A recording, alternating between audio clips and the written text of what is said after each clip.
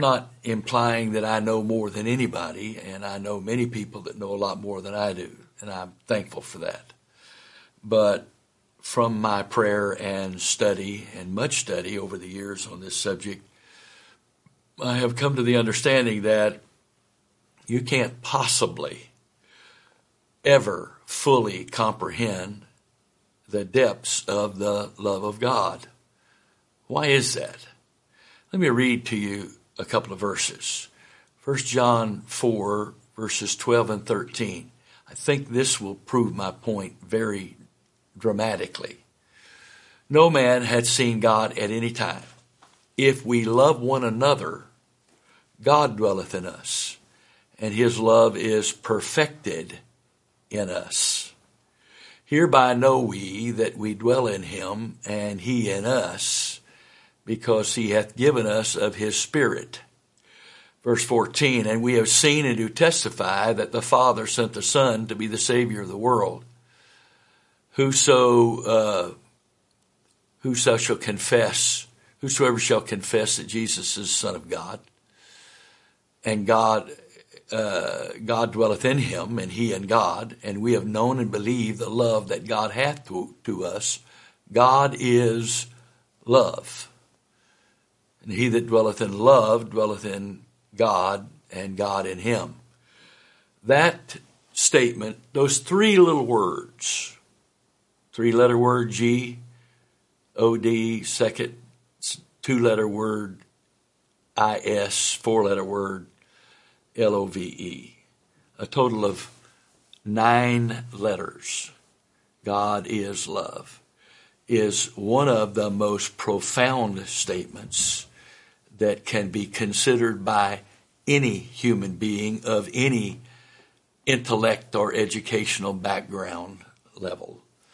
And spiritually, once I see that statement and believe that statement, then I have to accept this one point.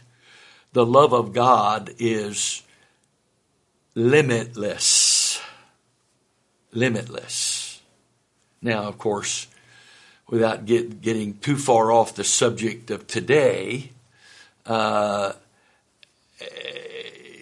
there's a lot of people that define God and him being love from their perspective and by their definition of love.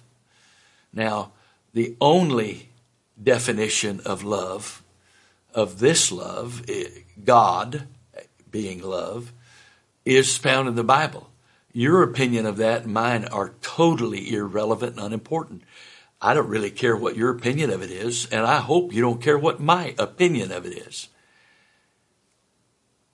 If I really want to know the truth of what the love of God is, I've got to go to the Word of God, because the Word of God is truth.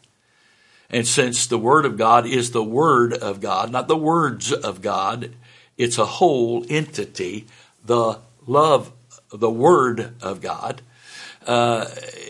Since it's the Word of God, it's not only God telling us about things, it's God telling us about himself. And since he has power, but is love, he has authority, but he is love, he has righteousness and holiness, but he is love. You get the picture? Love is the only characteristic, or as we would call it, that God doesn't just say he has, but that he is. You can't separate love from God. Now, of course, the problem is most people, like me, don't speak Greek. Either the Greek of the biblical time, or current modern Greek. I don't speak it. I can read reference works about what the Greek scholars say about the words, but I don't know how to pronounce them, and I don't speak Greek. But in this day and time we live in, you and I, as a person who is not a Greek scholar, have tremendous advantages over those who love God and loved his word just 20 years ago, 30 years ago, because on this iPad right here, I have an app, the one I use now, which is Olive Tree, the one I use primarily. I have about 10 of them, but I use Olive Tree. And I have, over the last several years, bought quite a few reference works, and they're all available to me right here. Well, a couple of the Bible translations I have, not just one, but a couple of them, I can touch on a word and it immediately brings me up to Strong's Hebrews or Greek Dictionary. And then from there, I can access all the other Greek references I have right from that box on that word. And then I don't have to take any one Greek scholar's word for what that word means. I can read them all, and I do. I read as many of them as necessary so that I can see what variations each scholar is giving, little variations to definition they give. And after I've reached the point that they're all basically saying the same, I have some confidence that that's what that word means. Now, that doesn't mean I automatically understand how the Holy Ghost applied it and what the Holy Ghost meant in applying it, but at least the word itself, because words are our tools, words are God's tools. Knowing what a certain word and why he chose that rather than another word is very important. And it's the same thing just like with what we would call love. There are several different Greek words that are translated both in secular Greek and in the Bible by the English word love. I mean, I could say I love chocolate, and I could say I love Alice, and I can say I love Jesus, but we all understand that I mean something very different in using the word love in each one of those.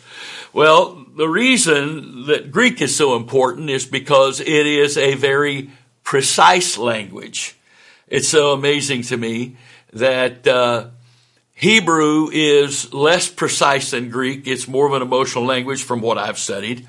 And so God would take the rigidity of the law and write it in words that are have more feeling to them and are more emotional and less precise. And then he would take grace and the book of grace, which is the New Testament, and all that we know about the coming of God in the person of Christ and the death, burial, resurrection, the salvation, and the church, and all that. And he would take all of that grace and then write it in the language of science. And that's Greek. And so there are three primary Greek words for love, what we would use as love: eros, philia, and agape. And two of those three are in the King James New Testament, Greek New Testament, but one of them is not. The first one is eros. It's probably the one of, if not the most used from what I've read from scholars, Greek word for love that in classical or secular Greek literature, eros. It's the word from which we get the word erotic, etc. So that gives you some idea of what kind of love that's talking about. But basically the idea of that kind of love is selfish love, or what's in it for me. Okay, I'm going to love you because of what I'm going to get back from you. That kind of love is eros. And then one of the other two are used a lot in the King James or in the Textus Receptus, the Greek text of the King James, and that is philia, which is some call it brotherly love, but it's also the love of one human to another. Primarily, it's an emotional love, but it is an emotional love with a bond and a connection and all that. But because of the emotional element of it, can be consistent or inconsistent. But then there is a word that's not found in the classical Greek, that's only found in the Greek New Testament from all that I've read, and that is the word agape. And God is agape, and there's only one source of agape, and that's God. And if I don't have agape, I don't have God. And if I don't have God, I don't have agape. And when I'm reading the scripture, if I don't understand the difference between philia, which all humans have, I can have philia toward my children. I can have philia toward my wife, a wife toward her husband. I can have philia toward my parents. I can have philia toward my friends. I can have philia toward my brothers and sisters in Christ. I can have philia toward a lot of things. And of course, again, the exact thing that I mean by philia in that situation would be you'd have to know the context and who it is or what it is I have philia for. But agape, no, there's only one source of agape. Nobody's born with agape. Nobody's born with God. We're born by God. God brought us into existence, and He caused our birth, and He's the one that sustains our lives. But we don't automatically have God. And we don't automatically have agape. And I'll go back to the verses I read to you, starting at the beginning here. 1 John 4:12, no man has seen God at any time. If we love agape one another, God dwelleth in us, and His agape love is perfected in us. And the Greek word there for perfected does not mean perfect or flawless. It means mature, to come to completion or maturity and fruitfulness. So a 5-year-old girl, a 12-year-old girl, a 16-year-old girl, all may be very female. But womanhood in this context, as being the source of human reproduction and life, the woman is not perfected without childbirth. Now, I'm not saying I'm not making a doctrinal statement there. I'm just saying, trying to use the example of that word, of what it would mean in the Greek. So the importance of all of this is, if we don't get this, everything else we do that we call Christianity is just religion. If we don't get this, it's just religion. You take the love of God as the motive behind all of this out of the equation, and you take God out of the equation, because God is love. And I can do religious activities, and I can do it in faith, meaning I believe those religious activities to be good and something I should be involved in. I can believe doctrine without God, because I can believe that that's true. I can read the Bible without God's help, because I can read words and they're on the page. But I cannot know God without knowing love. I cannot love others in a way that pleases God without love. And as we will see in a few minutes here, there's only one way to get that love, and that is we love Him because He first loved us. I've said this many times, and it needs to be said today. Some people believe that God loves the whole world. Oh, the Bible says that. You have to read, if you read that verse in context, one of them being John 3:16, you will see that it's not saying that everybody in the world is loved by God.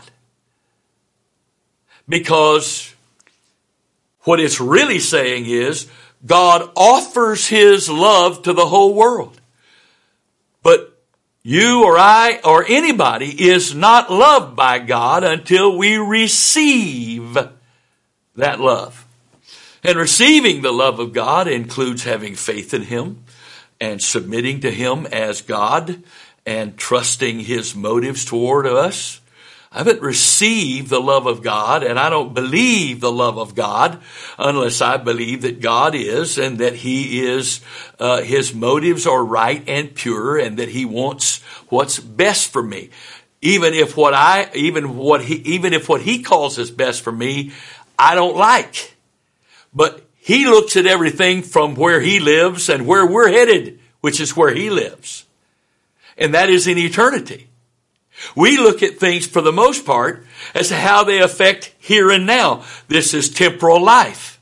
So when the Bible says God loves us, that doesn't mean we like everything he does and says from a human perspective, because everything he is doing for us, he is doing for our eternal good. Because he knows how fleeting this is. He knows how temporary this is. And what is the count? As I've seen today, as of yesterday, that, 165 plus thousands of Americans, including people that I hold here and near and dear, that have died in the last this year so far from COVID. I mean, this life is very temporary. It's very temporary. If you don't believe that and you don't get that, then I don't know what Bible you're reading. And I don't know what God you know. Because God is eternal. We are not in our current existence. And this life is not eternal. And Paul says it really well in 2 Corinthians chapter 4, the last couple of verses there, when he says, we look not at the things which are seen, but the things which are unseen, because the things which can be seen are temporal, and the things which cannot be seen are eternal. Now, you do all you want to save the planet, but my Bible says this planet there's going to be a day this planet's not going to exist. So you invest all yourself in the here and now you want to. Just give yourself to try to make this heaven on earth if you want to do that. But you're wasting your time and wasting your life, because God has said this isn't going to be forever. Why? Because he's trying to get across to us that this life is very, very temporary, and that we weren't created for this life. That wasn't God's plan. It's not God's plan. We are created for eternity, to be a part of his plan. So I'll read to you again, 1 John chapter 4, verse 12. No man hath seen God at any time. If we love one another, God dwelleth in us, and his love is brought to a place of maturity or completion in us. How do we know that? Because you don't ever take one verse or one little set of scriptures out of the context of the entire Bible. The Bible is an homogeneous whole. And all false doctrine comes from taking a verse or a few out of the context, not only of the context in which they're written, but out of the context of the entire Bible. And I've used this example many times. But there are people that treat the Bible like 4, 5, 6 blind men trying to describe an elephant, and one is telling you what the leg feels like, and another's trying to tell you what the tail feels like, and the other's trying to tell you what the skin feels like, and another one trying to tell you what the ear feels like, and another trying to tell you what the trunk is like, and all of that. And what they're saying about that one particular part of the elephant may be true, but it's not accurately described unless it's being described as a part of and seen as a part of the whole. And so it is with the love of God. I cannot say that I know anything about God or his love when I take my comprehension or my definition or my opinion of the love of God outside of the context of the Word of God, and then I define it like I want it defined.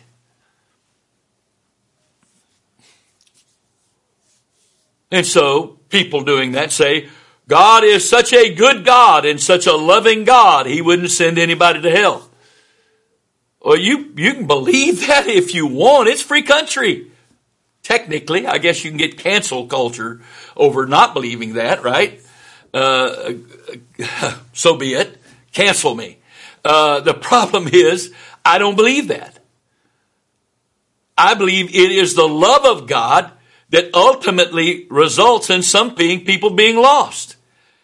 Because if God is offering his love to me and I'm rejecting that love, how's he going to save me by his love if I've rejected the means of that salvation? So he may love me so much that he went to the extreme of emptying himself of glory and clothing himself in flesh and causing that flesh to be a substitutionary sacrifice for you and I so that we could be saved.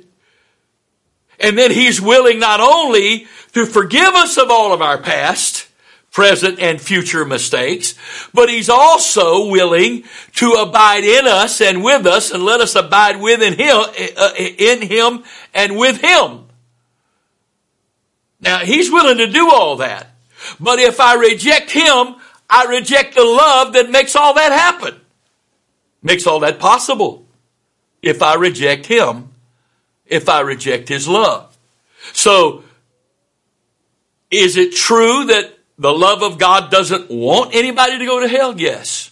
2 Peter chapter 3 verse 9 is one place that says it's not his will that any should perish. But we know that one of the greatest sins in the Bible is doing our will and not God's will. It's called iniquity. And so, while it may be the will of God for us all to be saved, he's not going to save people that aren't doing his will. He's not going to do it.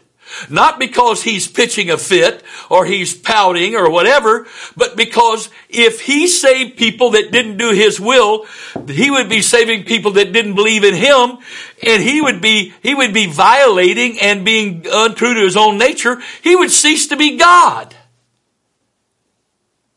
And so,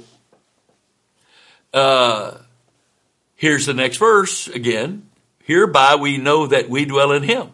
Wait. If we love one another, God dwelleth in us. Okay, that's a sign or a symptom that God is dwelling in us. But how do we know God is dwelling in us? Hereby know we that we dwell in him and he in us. Because, on this account, by this reason, for this, according to this evidence, he hath given us of his Spirit. Let's read in another place for a moment. Romans chapter 5 verses 1 through 5. I'm going to read the first 4 verses quickly, but giving you context. Therefore, being justified by faith, we have peace with God through our Lord Jesus Christ, by whom also we have access by faith into this grace wherein we stand, and rejoice in hope of the glory of God. Not only so, but we glory in tribulations also, knowing, how in the world, why would we glory or rejoice or boast in tribulations? In the Greek word there's thalipsis, which means pressure or situations that cause pressure and therefore possibly pain.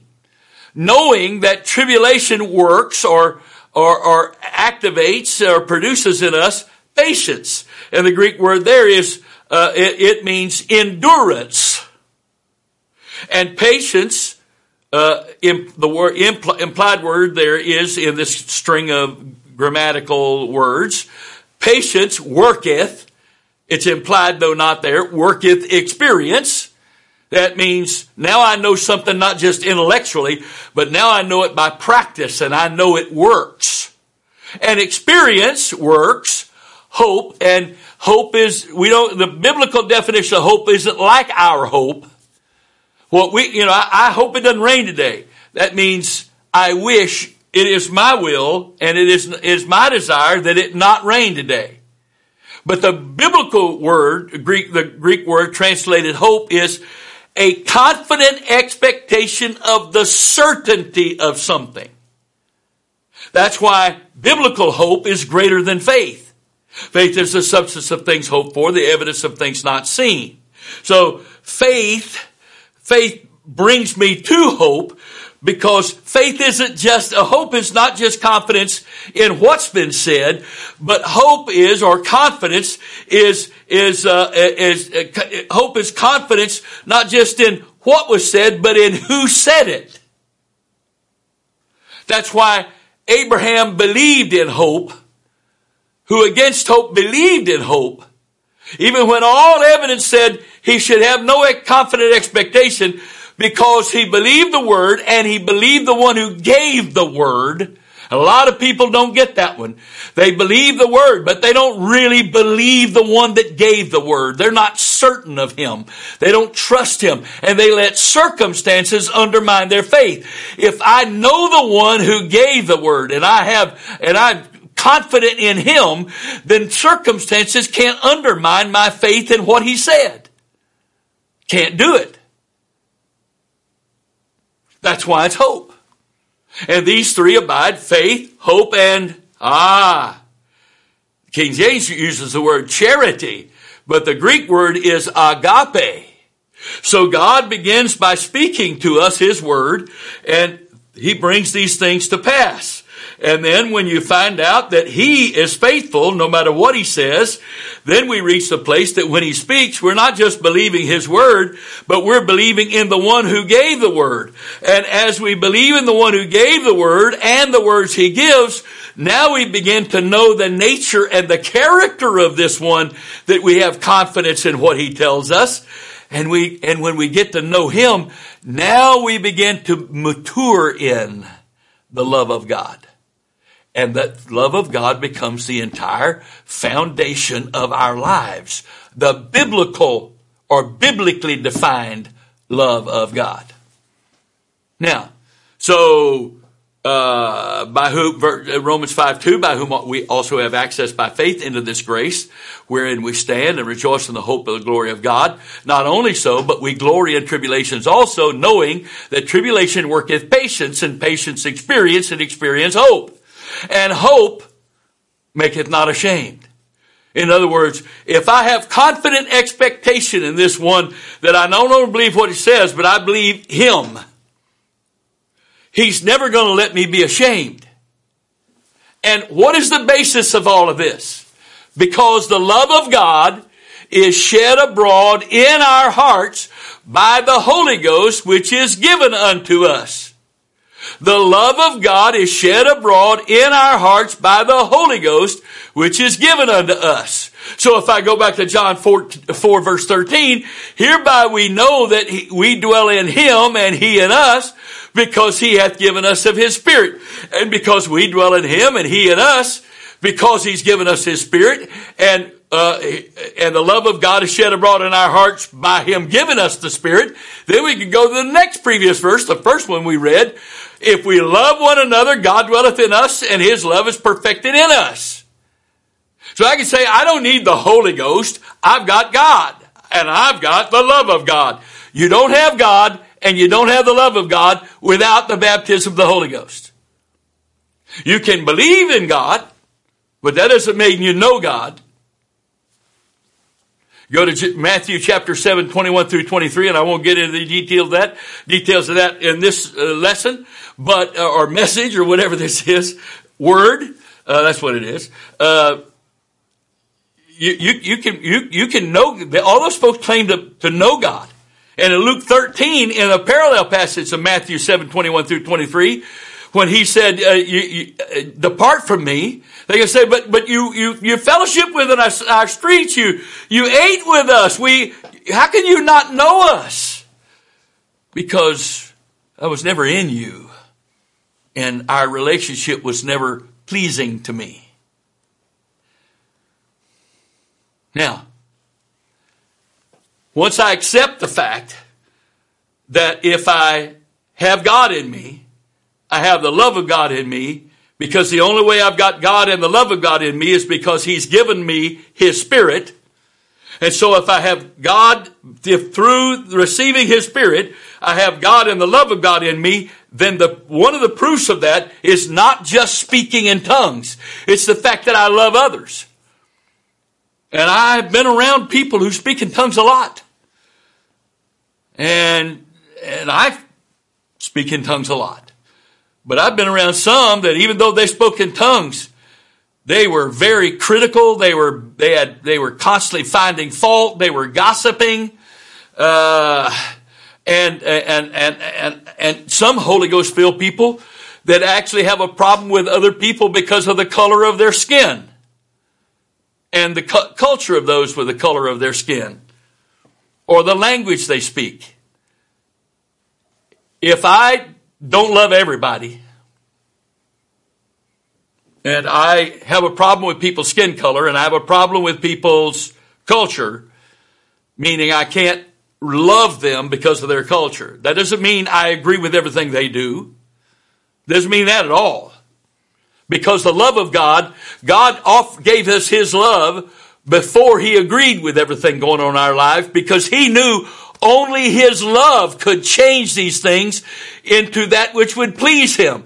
So if He wasn't able to love me before I was perfect, I had no hope.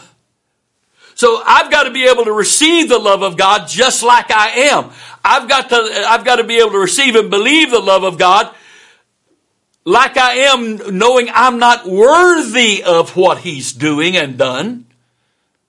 Because only by receiving the love of God, by receiving the Spirit of God, which means that's the way God comes in my life, only by the indwelling God, the love of God, the Spirit of God in me, can He change the things in me from the inside out. And He doesn't stop with just the inside. Change those things from the inside out, because out is not just physical appearance or things I do and don't do activity-wise, but the way I treat people. The way I treat people. Yeah, the love of God. And what we need today, more than anything we've ever needed, is the biblical love of God. Because if you say you're a Christian and you don't love people, other people, that doesn't mean you agree with how they live or whatever, but you love them. You're not wishing evil on them. You're not rejecting them. You're trying to you're trying to be a conduit for the demonstration of the love of God through you to them. Then you don't have the Holy Ghost. Dress as separated as you want to dress. Talk in tongues all you want. You might be the number one ringleader and running the aisles in church services. But if you've got people you don't love, my Bible, I saw where Jesus said for me, I'm supposed to love my enemies. Yeah, I love my enemies. That's what the book says to do. I'm supposed to love the stranger, the fatherless, the widow. I'm supposed to love those that despise me. I'm supposed to love everybody, because they're not rejecting me. They're rejecting God, and He'll take care of it when it's time. Until it's time, He's still trying to save everybody. That doesn't mean everybody's going to be saved, but He's still trying. And if I'm not still trying to save everybody, then I'm working in conflict with God. If there's anybody I don't want to be involved with, no, not them. I don't have any part with them. No.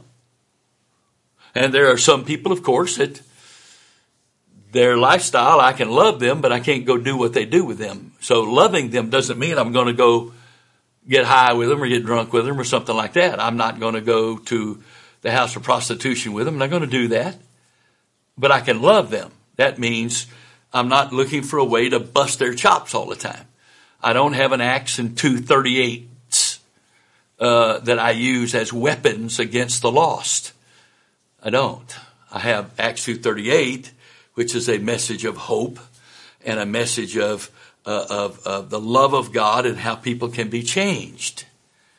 But to preach that with anger at people, it's not God. That's not how God does that. That's not God. That's not God. It's good news. When I take good news and preach it with an attitude that makes it bad news and threaten people with it, where's the love of God in that? Where's the love of God in that?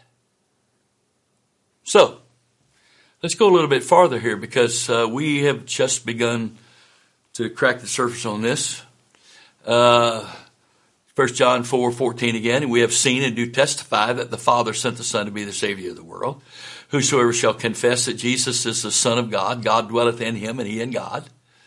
I can't know that the man Christ Jesus is the Son of God without having the Spirit of God, which is also the exact same Spirit is the Spirit of Christ in me. If I have the Spirit of God in me, I have the Spirit of Christ, or the Spirit that was in Christ, because they're one and the same in me. So that's how I know that the man Christ Jesus is the Son of God, because the Spirit that was in the Son of God is the same Spirit I received. When I received the baptism of the Holy Ghost, I received the Spirit of the Lord, the Spirit of God, the Spirit of Christ, the Spirit of the Son. There's one Spirit. God is a Spirit. So when I won't receive one of those titles, the Spirit with one of those titles, I received all of those titles, because there's only one Spirit. There's not 2 spirits, 3 spirits, 1,000 spirits. There's one. God is one Spirit. God is one Spirit. And he uses different titles to describe how his Spirit is operating in this area, this area, this area, this area. The Spirit of the Father, the Spirit of the Lord, the Spirit of the Lord God, the Spirit of God, the Holy Ghost, the Holy Spirit, etc., etc., the Spirit of Christ, the Spirit of the Son. All of those are the one same Spirit. There's one Spirit. Ephesians 4, there's one Spirit. John 4, 4:24, I think it is. God is a Spirit. Yeah. So, whosoever shall confess that Jesus is the Son of God, God dwelleth in him, he in God. And we have known and believed the love that God hath to us. God is love. We have known and believed the love that God hath to us. The word known there is the Greek word that goes way beyond knowing something intellectually. It means to know something experientially. So I experienced the love of God. How did I experience the love of God? When I repented of my sins, I believed and experienced a feeling of cleansing as baptized. But I received the love of God in my heart when I was baptized with the Holy Ghost. The love of God is shed abroad in our hearts by the Holy Ghost, which is given unto us. Romans chapter 5, verse 5.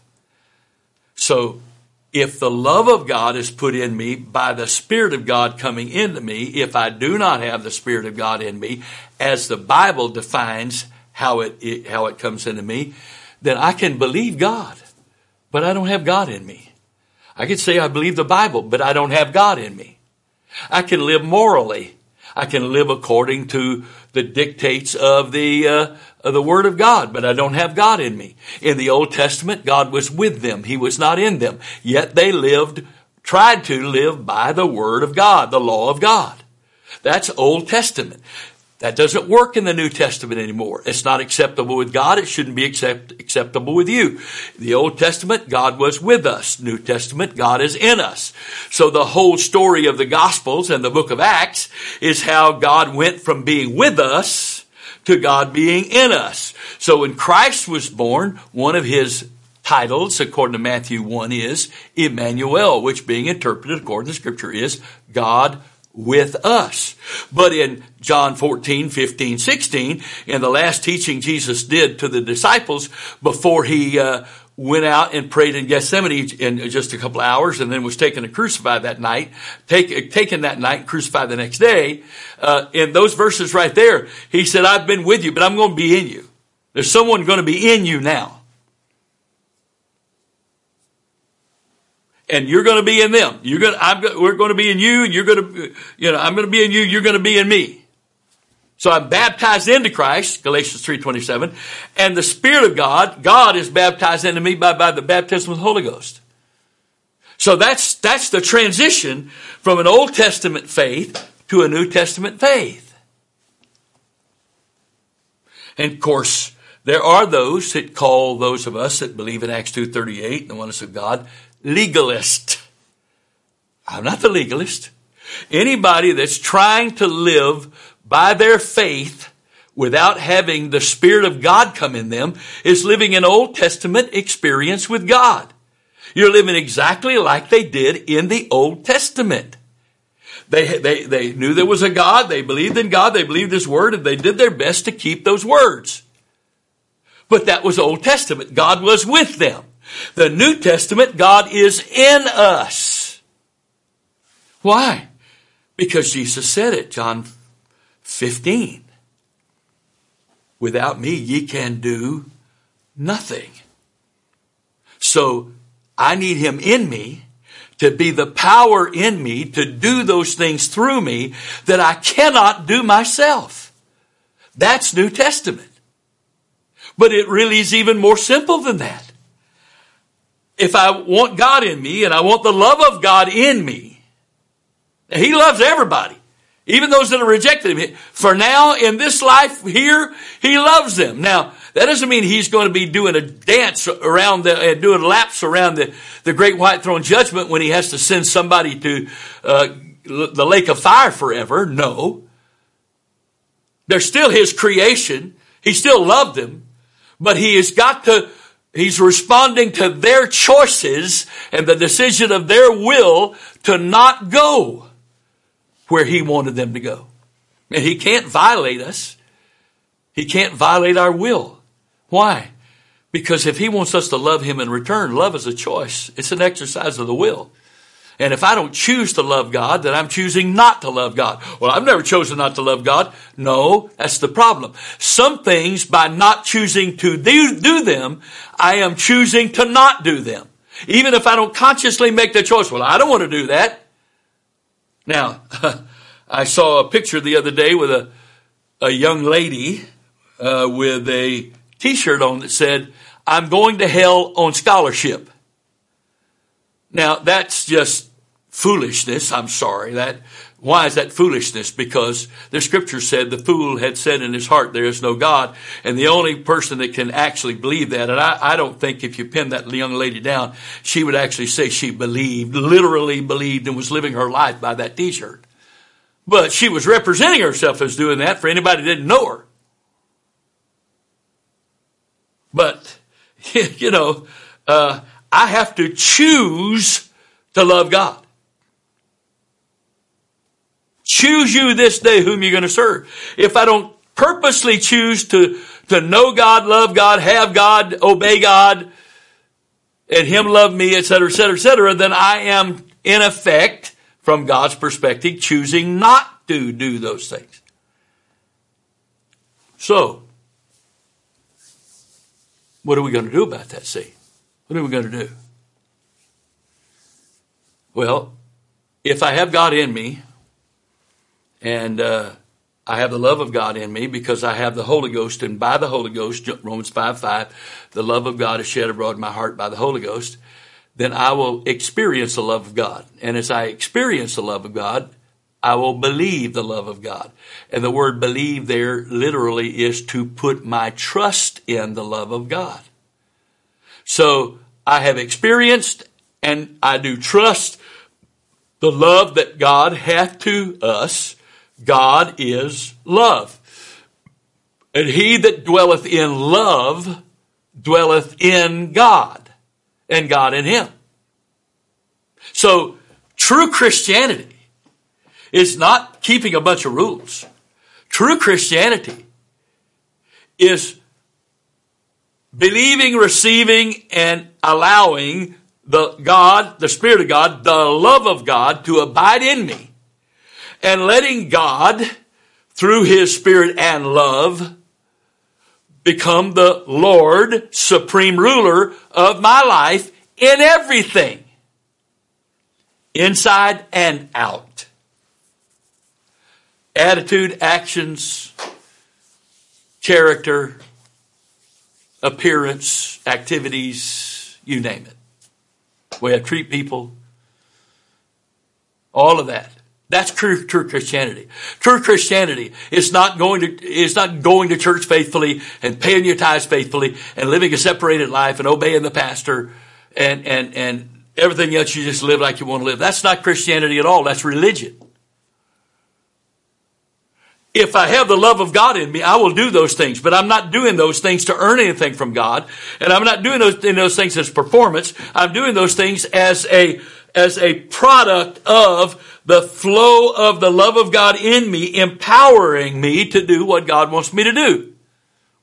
This is what it means for the love of God to be perfected.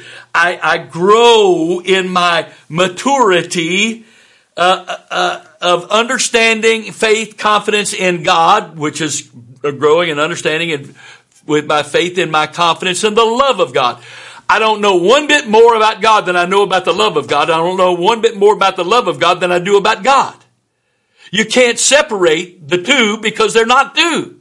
God is love. God is love. God is agape. God is agape. You can't have one without the other. It's not an either or. That's impossible. And there's a lot of people that say they have God. They're so full of anger. They so mistreat people. They got bad stuff to say. You can't find anybody they've got anything good to say about. I'm sorry to tell you right now, you don't have God. You don't have the Holy Ghost either. I don't care what you look like, how often you go to church, and how much you speak in tongues. If everything coming out of your mouth about people is something negative, that's not God. It's not God. It's not the love of God. It's not. Now, we have known and believed. We have experienced and we trust the love that God hath to us. God is love. He that dwelleth in love dwelleth in God, and God in him. Herein is our love made perfect. For what purpose? That, the Greek word for that is on this account, for this cause, that we may have boldness, is the King James language, that we may have boldness in the day of judgment. Now, the word, here's the goal of the love of God coming to a place of maturity and completion in our lives. Okay?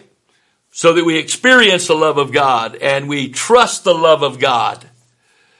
That we may have boldness in the day of judgment. The Greek word translated boldness there, many times is translated confidence. And the word judgment, the Greek equivalent, the English equivalent letters of the Greek words is K-R-I-S-I-S, from which we get the English word crisis. So I know that in this context, the word judgment here speaks of the final judgment. But as I've said many times, and I'm saying there's somebody right now who's fussing with God, complaining, unhappy about all the stuff that God is not doing and not letting happen, and all the stuff he's not fixing in your life. Knowing by experience the love of God and trusting God, which is trusting love, his love for me, I can have confidence in him, therefore in his love, in every crisis. Why? I've said this many times. If the judgment is the final exam, do you want to really sit through a class for a whole semester and not have any idea if you're learning anything? And so the purpose of all the pop quizzes and the midterm and the mid-quarter term and whatever, all those exams is to give you and I a clue of how much we're learning that subject. So that when we sit down at the final exam, we know the answers to the test. So if the final exam is the judgment, is that the first time I want to know if my faith is trustworthy and my relationship with God is pleasing to him so that I can be judged having chosen his will and chosen him so that I'm saved? Or do I want to give thanks to God for every little test, big and small? Every one of those is a precursor to the final. I want to pass every one of those tests. The ones I don't pass, I want to quickly repent for. I want to learn from my failure in passing that test so that I am growing. My love is growing. My confidence in the love of God. My trust in the love of God. Therefore, my trust and confidence in God is growing. So that as this time goes on, by the time I stand before the great white throne judgment, neither God or I have any question about what my eternal destination is. Not because I'm so perfect, not because I'm so worthy, but because he has loved me enough to test me constantly, to give me little clues or big clues about where I am or where I'm not. I probably shouldn't say this in this context. The Lord gave me something today, and I haven't done anything with it yet. I'm probably going to have to post it. The Lord said this morning. COVID has not killed any churches. It has just revealed the ones that were already dead. COVID hadn't killed any churches. It's just revealed the ones that are already dead. Well, that was what the Lord said this morning to me. Let's take that another step forward. COVID has not destroyed any individual person's faith in God. Hadn't killed it. COVID hadn't killed anybody's faith in God, no matter what they've gone through with COVID. Financially, health, loved ones, doesn't matter. It hadn't killed it. COVID has just revealed who doesn't have a relationship with God. If you have a relationship with God, COVID hadn't hindered it at all. No matter whether or not you've been to church or how you've been able to church or no matter what. If you have a relationship with God, if you know and believe, if you experience daily and trust the love of God, therefore experience God and trust God in your life daily, COVID hadn't negatively affected it at all. In fact, it's probably the circumstances around it's probably brought you into a more focused experiencing of God and more focused trust in God in all of this. Knowing that He's ultimately in control and that He has a plan and that none of this is out of His control. Nothing going on in this world is happening without His permission. That doesn't mean He's doing any of it, but it can't happen without His permission. And He only allows stuff to happen that ultimately will bring the world to the place that His word can be fulfilled. And if I know God and I know He is love, He's not anger, He's not wrath, God is love. If I know that's the case and there's bad stuff happening, then I've got to be able to trust God, trust His love, that all of this stuff is in God's control, even if I don't like what's happening in the flesh, and I don't like how it's affecting me, and I don't like the restrictions, and I don't like the mask, and I don't like the social distancing, and I don't, and it's very uncomfortable being around people who are paranoid about it all the time, and I wear a mask, and I practice social distancing, but I do it for others, because I'm not trusting the mask or the social distancing to keep me well. If it's the will of God for me to get COVID, I'm going to get it. If it's not the will of God for me to get COVID, I'm not going to get it. And if I get it and live, will of God. If I get it and die, will of God. I'm not afraid of God, and circumstances aren't going to threaten me with heaven. I trust God. I trust Him. I haven't always been perfect in that. That's what this life is about. This whole life is about growing in grace and in the knowledge of the Lord and Savior Jesus Christ. That's what this whole life is about. And when I'm ready for the final exam, you won't be able to wake me up. When He's got me ready for the final exam, you won't be able to wake me up. Unfortunately, there is a time limit for all of us. And so, even if you're not ready for the final exam, when your time is up, all the final exams I've taken in my life, there was a time limit. And I probably could have got a few more answers right if I had more time just to thought through stuff more deliberately, whatever, but they put a time limit on it. And with every final exam, there is a time limit, and there's a time limit on this life. And you don't know your time limit, and I don't know my time limit. I have words from the Lord about my time limit that I believe, but I don't have any control over my time limit. I didn't set it. And I'm not asking Him to change it. When He's done, I'm out of here. But we pray for revival and we pray for harvest. How do you think that's going to happen in a world that's comfortable and complacent? But if I don't know the love of God experientially and I don't trust God and His love with confidence, how am I going to be a part of a world that has to be brought to a place where it sees its need of God? If I can't handle all that, and my relationship with God can not only survive all of that, but thrive in that. What am I supposed to do? What are you and I supposed to do? How's that supposed to work? And all of this is about the love of God. Every bit of this is love of God. It's all about the love of God. All about that. It's all about that. Praise God. It's all about the love of God. Because it's all about God. Ultimately, everything is all about God. Now, let me keep reading here. Herein is our love made perfect, that we may have boldness or confidence in the day of judgment or crisis. Because as he is, so are we in this world.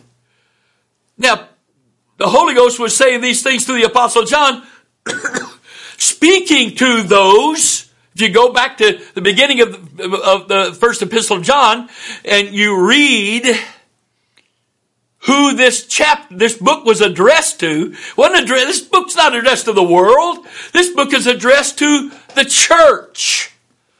And John defines the church as those that have the Spirit of God in them. Therefore, they have the love of God in them.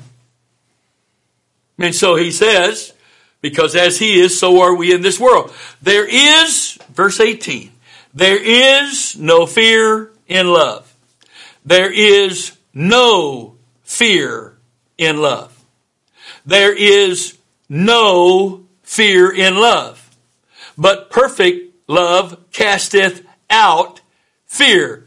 Mature love casts out fear. So if I have fear, I have immature love. I haven't grown enough in my love. I haven't grown enough in my experience with God and his love. We haven't grown enough in my trust in God and his love.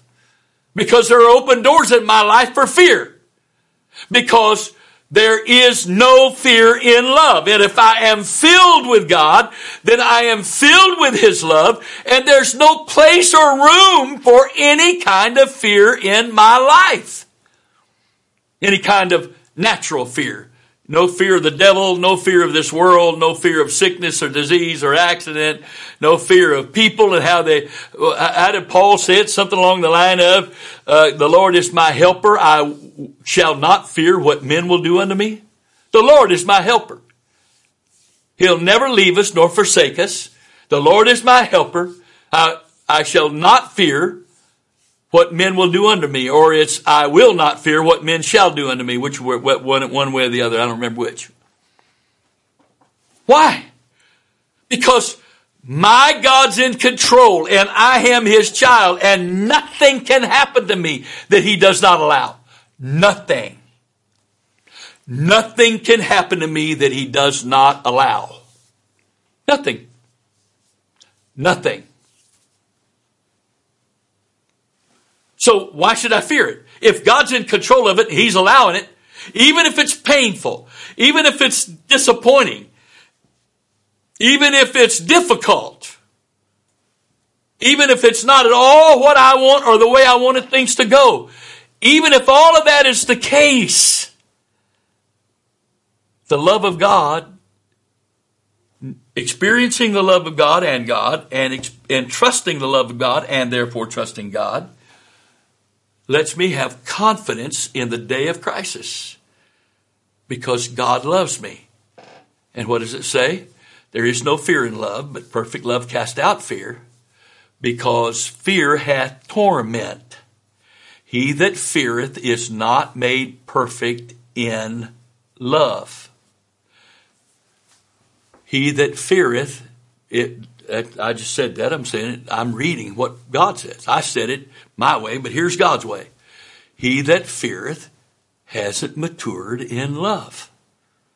If you've got any fear, if you're a worrier, if you have anxiety, if you're supposed to be a child of God and you got to take stuff to go to sleep, or you got to take medication to calm down, take your medication, but it's not going to fix anything. It's not making your life better. It's not making it easier for you to cope. What you need is God. You need to experience God and his love. You need to have confidence in God and his love. You need to grow in grace and in the knowledge of the Lord and Savior, Jesus Christ. Because when you grow in grace and in the knowledge of our Lord and Savior, Jesus Christ, you're growing in grace and in our knowledge of the love of God, which was manifested in the person of the Lord Jesus Christ. Amen. We love him because he first loved us.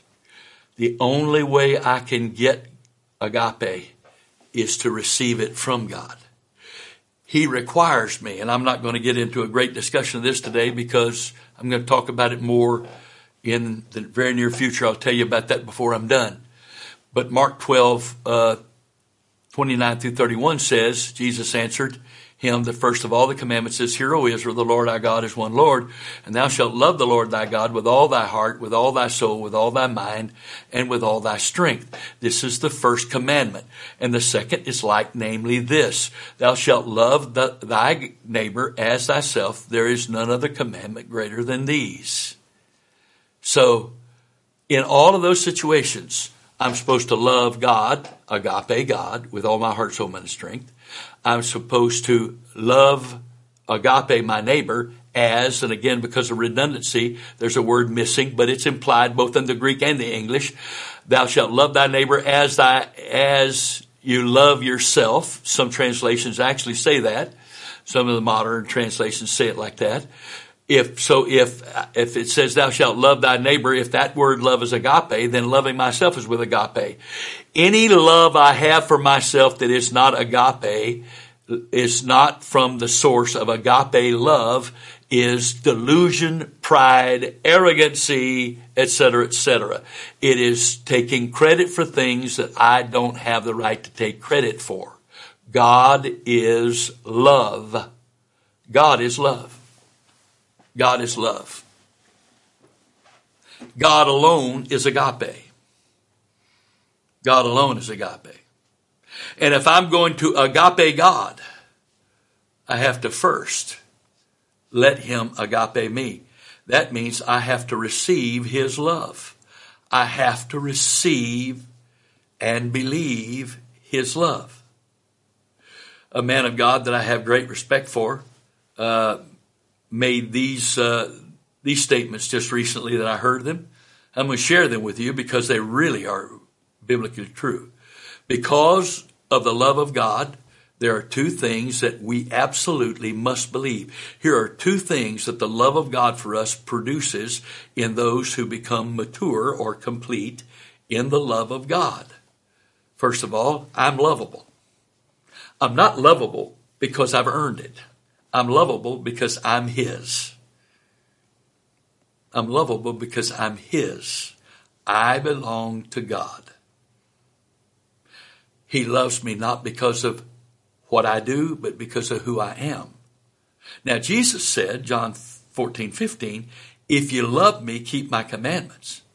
So if I receive the love of God is going to be working in me and through me, causing me to want to keep the commandments of God, and in empowering me and enabling me to do those commandments.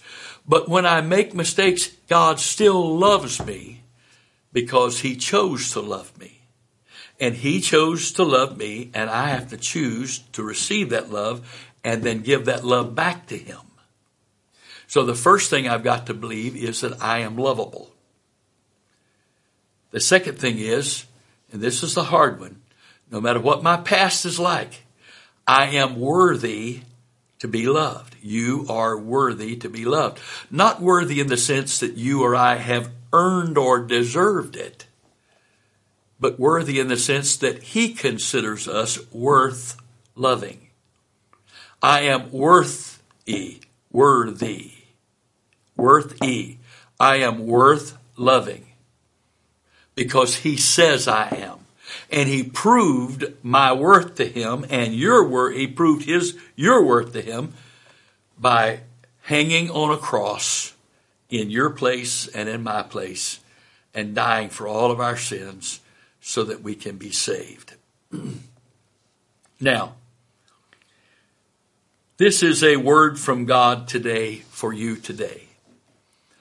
what it is also, this lesson going to be, this is going to be lesson 1, or the introductory lesson of a series of lessons that I'm going to do on the love of God. Because you can't separate love from God and God from his love if we don't understand that love. We don't understand God. And if we don't grow in that love, we don't grow in God.